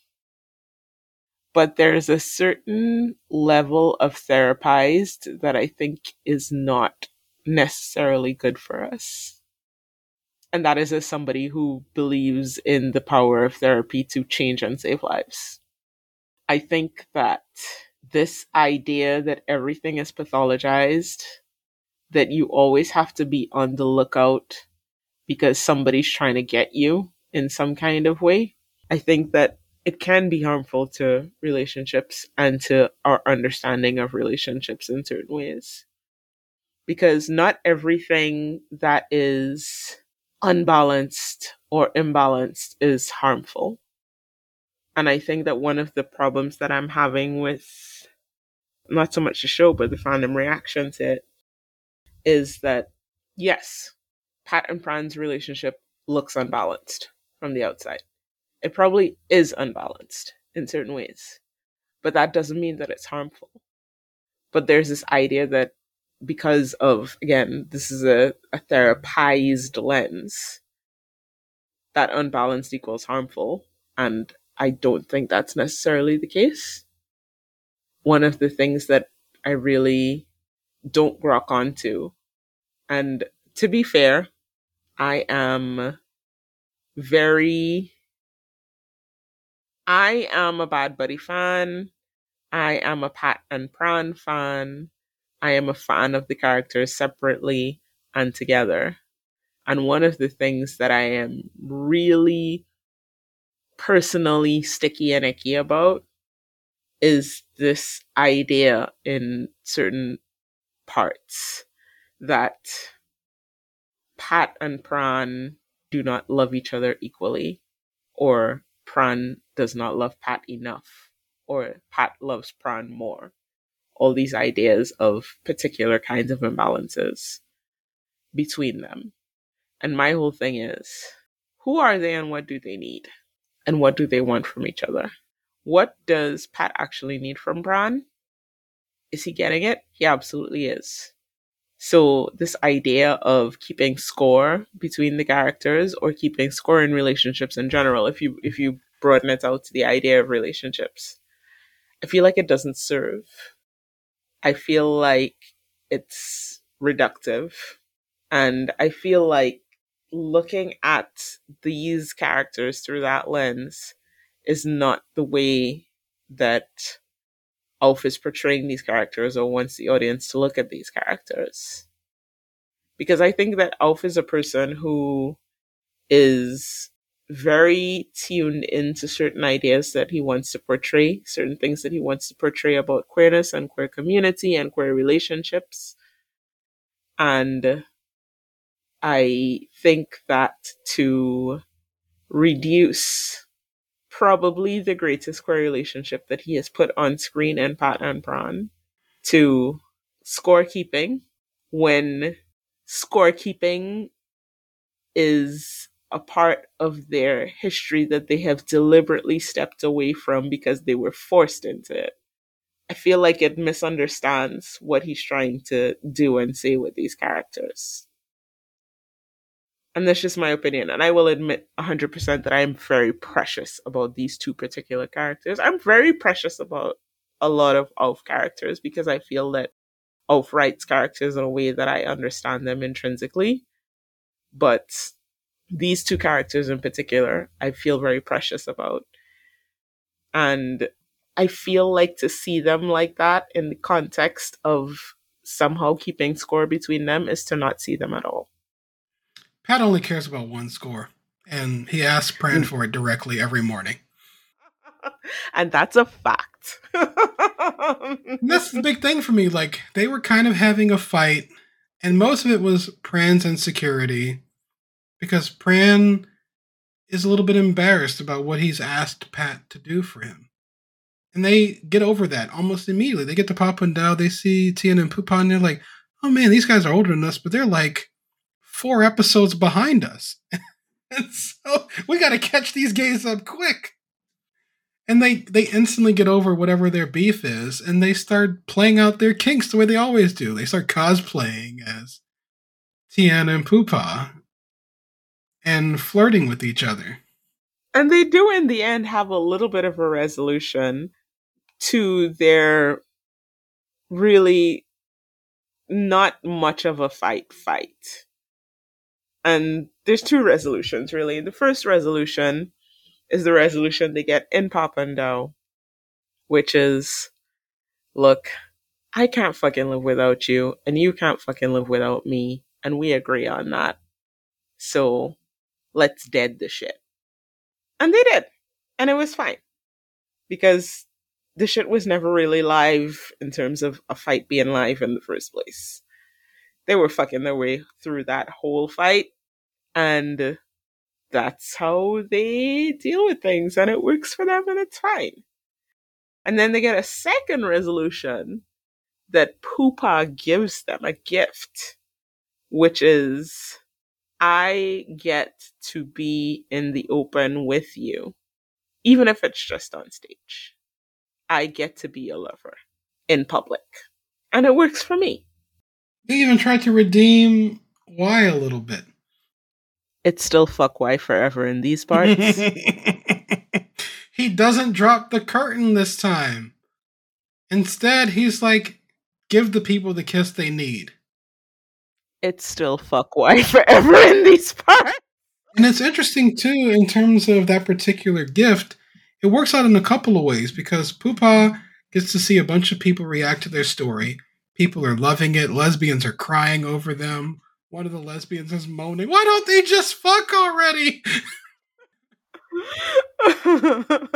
He gets to see people love them through this play. And then this gives Pran something that he's wanted. Pran is on socials after the play, seeing people making fan vids about him and Pat, which is something that he wants. He wants to be in the open with Pat because he knows that's what Pat wants. And this is the closest they're going to get for now. And he's relieved to just see that. But again, Pat is not worried about that. He's like, oh, did good. Did you get what you want? And he's like, all right, let's stop fucking around with all this other stuff. Can we kiss as ourselves now? And they do. We've talked a lot about Pat and Pran here, and we've kind of scratched the surface on Tien and Pupa, but I really want to get into Pupa because the main thing that the special is doing is unlocking Pupa for the audience because, like I said, all the other characters have had their arcs in the OG series that we're looking at. Only Pupa has really been holding the line, so to speak. And this is Pupa's unveiling. It's his opening. This is Pupa getting harassed by a baby gay, terrorized actually by a baby gay, realizing that, oh my god, the baby gays came to town and they fucked in a tent 20 feet away from us and the world didn't fucking end. So maybe I too can fuck my man and the world will end. And then he proceeds to do just that. I really like the way Alf went about doing it. Pupa primps himself up, rents an expensive vehicle, and picks up Tien. And then goes with Tien to a cute cafe and lets Tien show him off a little bit. Even if it made him a little bit nervous to be fawned over in public. He let Tien, dress him up. He let Tien take him shopping. He let Tien baby girl him a little bit. He let Tien spend a little money. It was nice. That felt like a big deal because he mentioned it. He's like, the money on one of these dishes could feed the village for a week in Papandao. But he lets it go. Tien is actually a rich kid. This is part of what Pupa knows Tien gave up to be with him. And so when they're in Bangkok, he relents. He lets Tien dress him up like a Ken until Tien is satisfied with the look. And unsurprisingly, Tien chooses something very sleek, masculine, and comfortable for Pupa. And then Pupa shows up and meets the parents. This was a huge deal too because Pupa was nervous about this. He feels like he took their son from them and that he overstepped because Tien's dad was once his superior in the military. And all they say is, we're going to give you the thing that's most important to us. Take care of it. And they acknowledge his filial piety to his father when Pupa admits that the reason he's a forest ranger is because his dad loved that mountain and felt a need to take care of it and the people who maintain it. And they were like, respect that. And then he proposes. Okay, y'all know how I feel about the BL weddings and the BL proposals. Y'all know that I am usually kind of like sitting in the corner, like with my hands over my eyes. But this one, y'all, I was deep in my feelings. The tears came out. It was beautiful. I fucking loved this proposal. It was perfect. I think I liked it because it wasn't a grand gesture in front of a bunch of people. That's exactly why I liked it.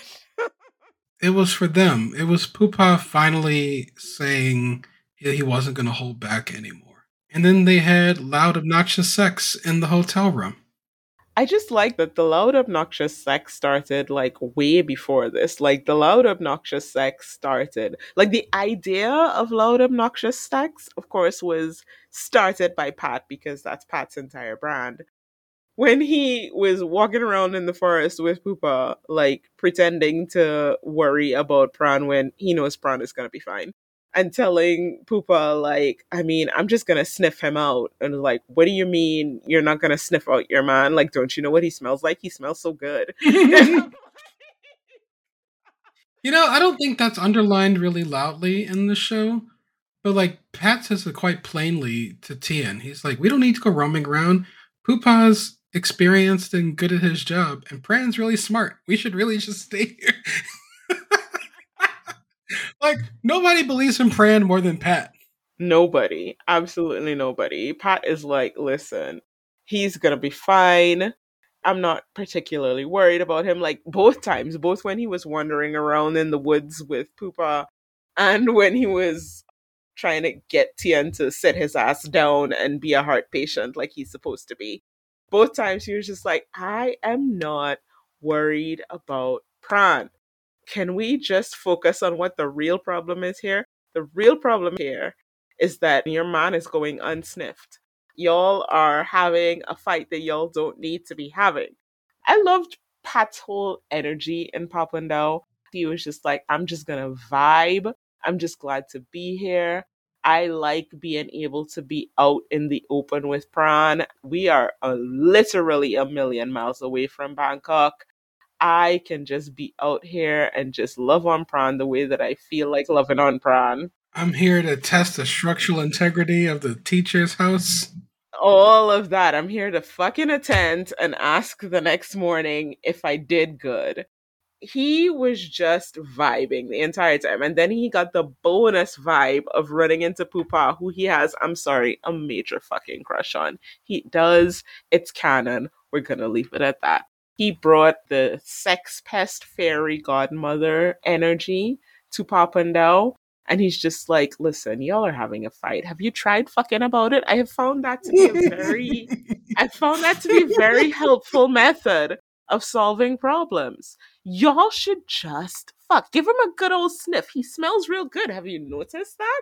And it works. Like, Pupa at first is like, oh my god, get this kid away from me.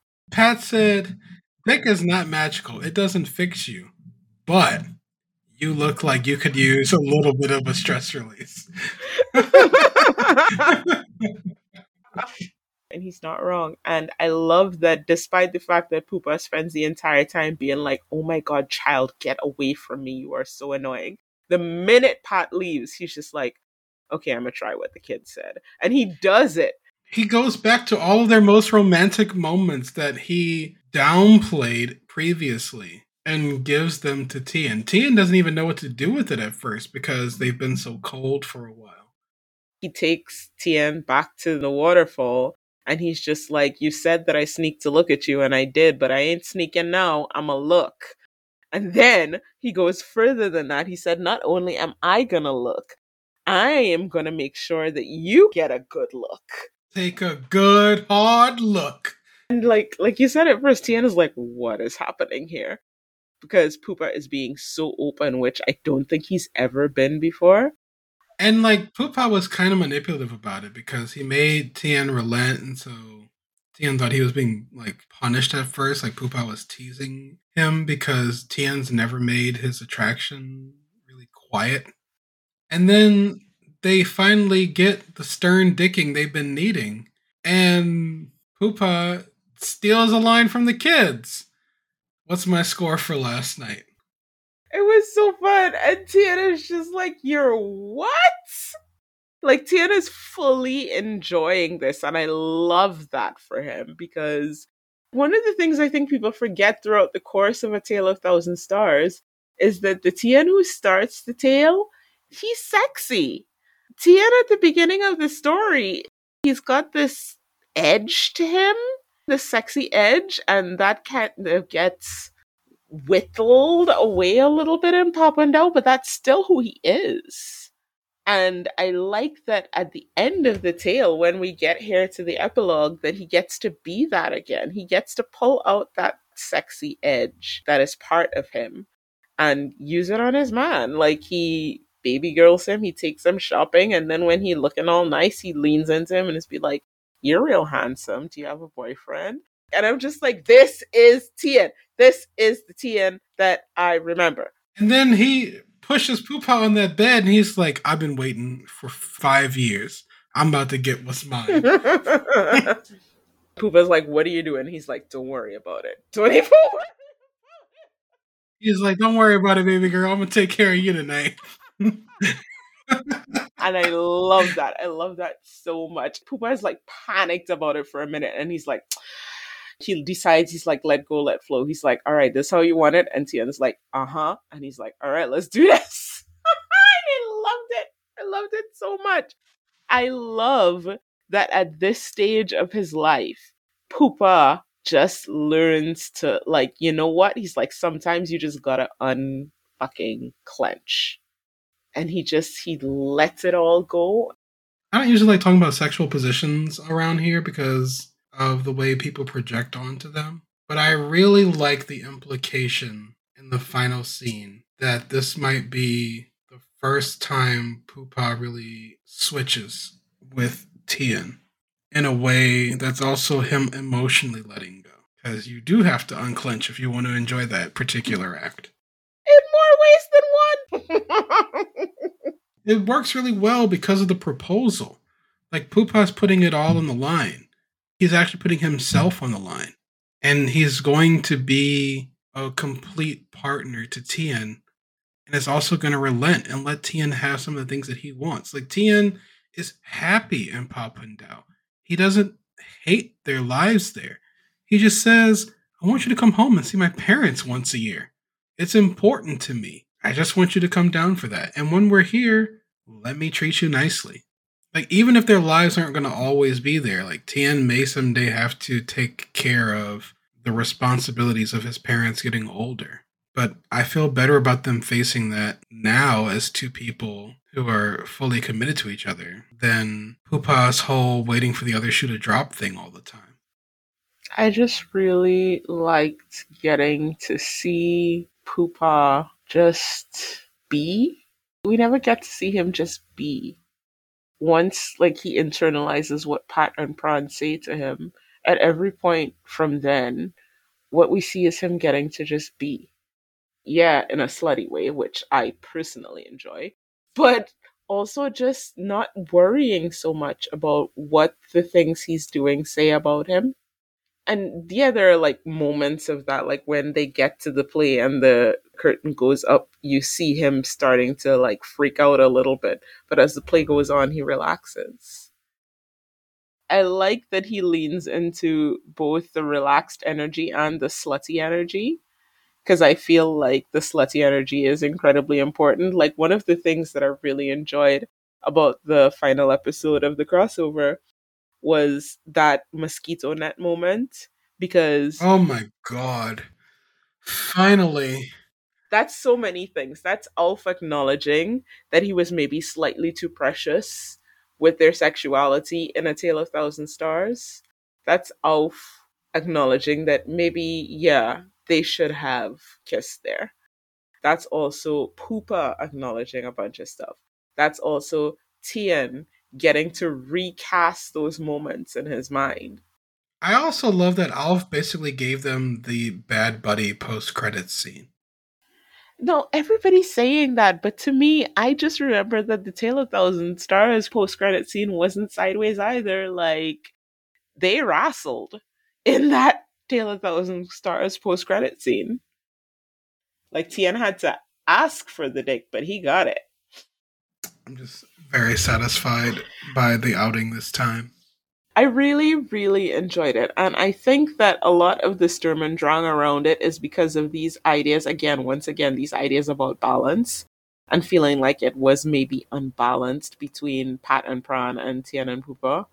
But I don't think those ideas of balance are relevant to what Alf was trying to do here.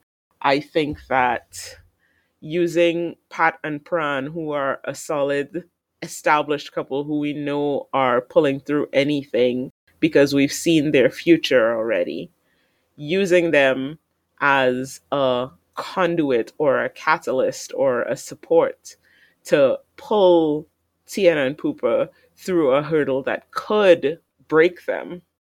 I was fine with it in the end. Like, I went through a lot of, like, because you were in these discussions with me and you and the clowns, like, sort of pulling through, like, how we feel about this. Everybody else was having a difficult time. I was vibing so hard for like 2 weeks. Everybody else is like, "Oh, I don't like this episode." Like everybody was mad after episode 3. Me, I thought that episode was great.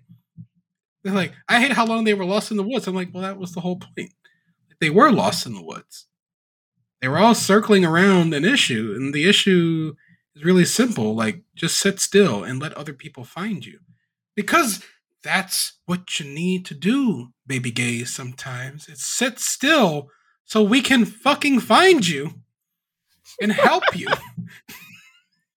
All right, let's talk about the actors.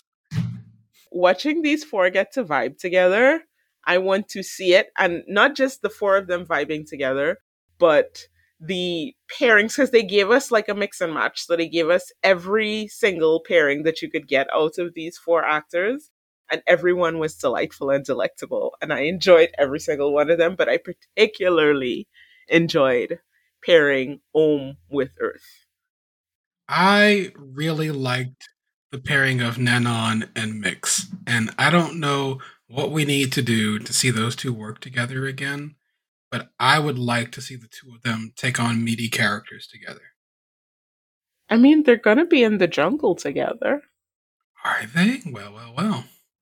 Yeah, maybe you might have to watch The Jungle. Ben might have to watch a straight show. No, we just did that. It sucked. I loved Mix in this. Like, we've seen Mix and Earth together a couple of times, and you talked about this during episode 2. Their drunken walk home together felt like Pupa and Tien, not Jim and Wen. They made it feel so different, even with similar framing, even with similar camera work, even with the same actors and the same director. They made that moment feel completely different from Jim and Wen's moment doing the same activity. And I, hats off. I bow down. I appreciate actors. Y'all know that. I like how all 4 of them managed to make their dynamics feel lived in. Like, Pat and Pran felt settled. Like, they have some long-term difficulties to deal with, some of which are never going to go away. But it was kind of interesting for me knowing that they're rock solid by the end of BB12, that you can see them starting to get there now, where Pran is nervous that this can't work forever because Pat is too loud. He needs to be loud about stuff. But like, you can see the signs here of them giving themselves openings here, like with the play, with Pat going home to his dad later and giving him the liquor that Pran got in Singapore. Loudly climbing through Pran's window when he comes back to Bangkok to go play with his guitar in his room. Pat needs to be loud. Pran knows Pat needs to be loud. And the journey that they're setting off on through this special, I can't even say that it culminates in Bad Buddy 12 because it doesn't. It continues in Bad Buddy 12, but it culminates at some point in a future that we don't get to see. And there's something to be said about Alf putting that way, way off, and the things that he wants to say to the baby gays and the elder gays. Whew, man. I've been feeling Alf lately, like Moonlight Chicken like unraveled something in me. And going back to some of his earlier works in the light of Moonlight Chicken, because part of the whole point of the crossover and of crossovers in general, but in this particular crossover, is intertextuality. When we were talking about Bad Buddy, when we were like thick in the things of Bad Buddy, we were talking about text and subtext and metatext working together to tell this story. And the thing that didn't become a part of that story, there were hints of it, mostly in the Pa and Ink storyline. But the thing that was hinted at but not really fully grasped onto was intertextuality, like the conversation that different pieces of art are having between themselves. And one thing that this special, that the crossover delves into now, is the intertextuality. I particularly like it because you have two leads interacting with each other, and I find that sometimes we can get a little too archetypical about the leads of shows. By forcing the audience to consider who Pat and Pran are relative to Tien and Pupa, it forces you to revisit how you've been viewing them the whole time. Like Pran thinking that he was Tien, and us maybe getting a little too caught up in that. Because, like, we called it at the end of the first episode. We're like, why does he look so much like Tien? That feels off. And it was off. Oh, I wasn't trying to make a pun there. He's not like Tien. Like, as soon as I saw him, I'm like, why would they compare him to Tien? He doesn't feel like Tien to me. I was right. And so we get to the end of this whole shebang, and I am having a blast. Like, I'm watching people having to sort themselves out. Like, did I like this? Did I not like this? I was drinking a mojito, having a good time after this ended. I was drunk at the reception, hanging out with some lesbians. I mean, and in the end, isn't that the place that you want to be? I feel like it all worked out super well. And one of the reasons that it worked out super well is that these two stories had to be, in some ways, told together. And yeah, one got a little subsumed to the other, but that's the way that it had to be at this point in time. I think it was pragmatic. Yeah, I think if we had caught up with them and done this crossover at a different stage in each of their relationships, a different problem would have come to the surface and maybe a different arrangement of the two couples might have happened. And that's also something that we need to think about in terms of the specifics of when in the story narrative and the timeline of the stories that Alf chose to set this particular crossover. When it comes to Alf, I'm always thinking about what he's trying to do. Because one of the things that has been very clear to me throughout his oeuvre, but particularly in Bad Buddy, is that he is always going to tell the story that he wants to tell. He's not overly concerned about making it fit into certain narrative structures. He's not overly concerned about making it fit into audience expectations. He wants to tell certain stories, and that's what he's going to do. And that was made very clear to me with Bad Buddy 12. Because that defied every narrative expectation, every audience expectation, to speak a truth that Alf had on his spirit. The other thing for me, this is the part where I get a little bit grumpy again. It is expensive to make television. Like, the biggest thing that stands out to me with all of our Sky is how stripped down all of it looked. Like, they filmed in like one or two locations at most, it felt like half the time. and they had really short filming schedules, and everybody had to be good very quickly. There was not a lot of run up time. It feels like people just brought whatever they still had left from the last performance and they just ran with it. Everybody had to be really good, and it's expensive to film on that mountain. And so Alf needed to justify that particular crossover by using the most potent talent he had. Like, there's a huge Bad Buddy fandom. There's a pretty solid contingent of people who like A Tale of a Thousand Stars. And for A Tale of a Thousand Stars to get something good, he needed to merge the Bad Buddy budget with the Thousand Stars budget. But also, they didn't want to touch their ending, which is why he sets Bad Buddy before its ending. But Tien and Pupa are only at the beginning of their romance when we leave them. They have more work to do, so they can have an epilogue story that really hammers into some really interesting stuff, which we just spent the last hour or so talking about. But it's done really efficiently. Like, for the most part, we all seem to enjoy Our Sky. And they managed to do that with their limited budget. Like, Pat and Pranner in a different room because it's probably cheaper to use this room. There's less people in Pop Pundal this time. O is running around in the background as an extra. Wasn't he the damn director of the Quan and Riem play? Shh, don't pay attention to that. A bunch of guys are running around with masks on. That's probably just crew members. I did sort of love that chewing gum and string energy that these productions can bring. That is really sort of the heart of the Our Sky franchise.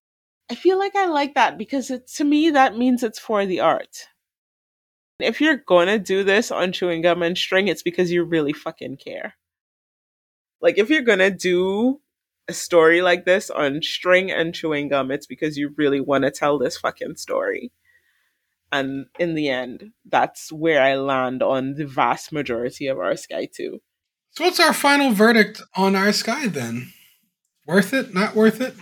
Before we get to our final verdict on Our Sky, we didn't give our final verdict on the crossover. Oh, it's a 10. It's a 10. It's a 10. It's a 10. Let's just get it. Let's let it go. It's a 10. It's a 10. Right? It's a 10 for drama and a 10 for crack, because what is more cracky than a crossover? It averages out to a 10. It's a 10.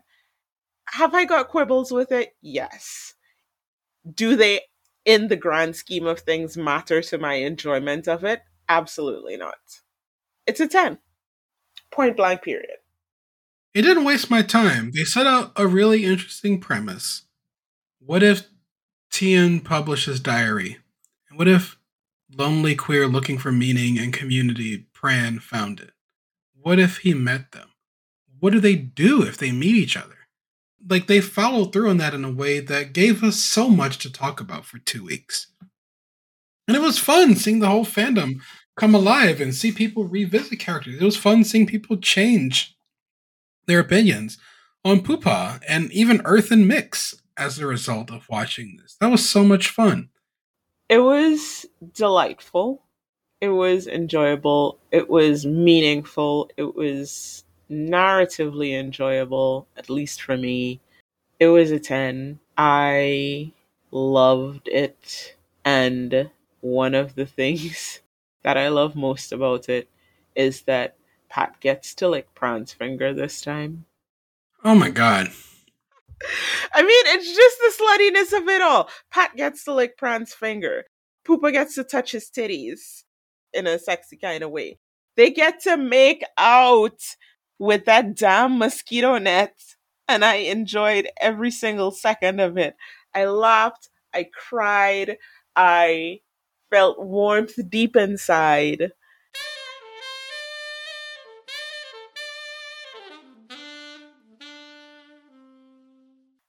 All that said, in terms of the overall, let's give an overall score for Our Sky 2. Ben, what do you think? With the caveat that you should only really engage with the Our Sky content if you liked the original show, it's a 9. Like, I didn't like Vice Versa, and I didn't like Star in My Mind when I watched them the first time. And so everything I didn't like about those shows was present in their Our Sky offerings. I don't think it's very fair of me to be especially mean about their Our Sky offerings when they are in line with what the audience has been taught to expect. And if the audience likes that, more power to them. But for the 6 shows that I genuinely liked, I had a good time with these. Like the weakest shows in this that I had a hard time with in the front end were A Boss and a Babe and Never Let Me Go. And I really liked what JoJo did with Never Let Me Go. And I thought that A Boss and a Babe actually had a really interesting story this time. But I loved The Eclipse, and I thought Golf was great in this outing. I thought the cast was great in the Eclipse outing. And I felt like that about Bad Buddy and A Tale of 1,000 Stars. And I felt like that about My School President. I had a great time. It gets a 9 overall. Like, there are quibbles. It's not always the best thing. And it forces you to maybe look back at a show and alter the way you felt about it. And if you'd rather lock the show in a mental prism of where you last left it, maybe don't watch these offerings. But if you grow and change and you kind of want to imagine what your characters like if they also grow and change, then maybe it's worth checking out for you. It's a 9. Highly recommend it. For you, the score is always about a recommendation. For me, it's always about, do I like this? How much do I like this? And for me, for the vast majority of Our Sky, I fucking loved it. So I also give it a 9. I don't have any caveats about recommending it to anybody or anything like that. I just had, for the most part, a whale of a fucking time. And so it's a 9. I enjoyed myself. So, kind of in our own form of intertextuality, harkening back to our season 2 Electric Boogaloo episode of the spring series and talking about sequels. So, Ben, after Our Sky 2, how are you feeling about sequels? Enthusiastic? I mean, come on, man. Like, this was fucking good. We need to think about how these characters stay together. That can be so rewarding to think about, and it's good for the audience to think about it. I hope we see Pat and Pran in 10 years after their little sprout has blossomed, and maybe they're considering something else. I'm totally down to return to characters every couple of years for check-ins. That totally works for me. And I think that there is value in transitioning the types of stories we tell with characters over time, because they're going to face a variety of situations over time. So it can be so rewarding for us as viewers to go on those new journeys with them. How do I feel about sequels? Again, it's the same way I always feel. I feel like when there's stories still to tell, I'm ready to see it, I'm ready to hear it. And if I feel like there isn't anything left to say, then I'm not interested. That's largely where I landed with the Our Sky episodes, for the most part, where I felt like there was story left to tell. I thoroughly enjoyed getting that story.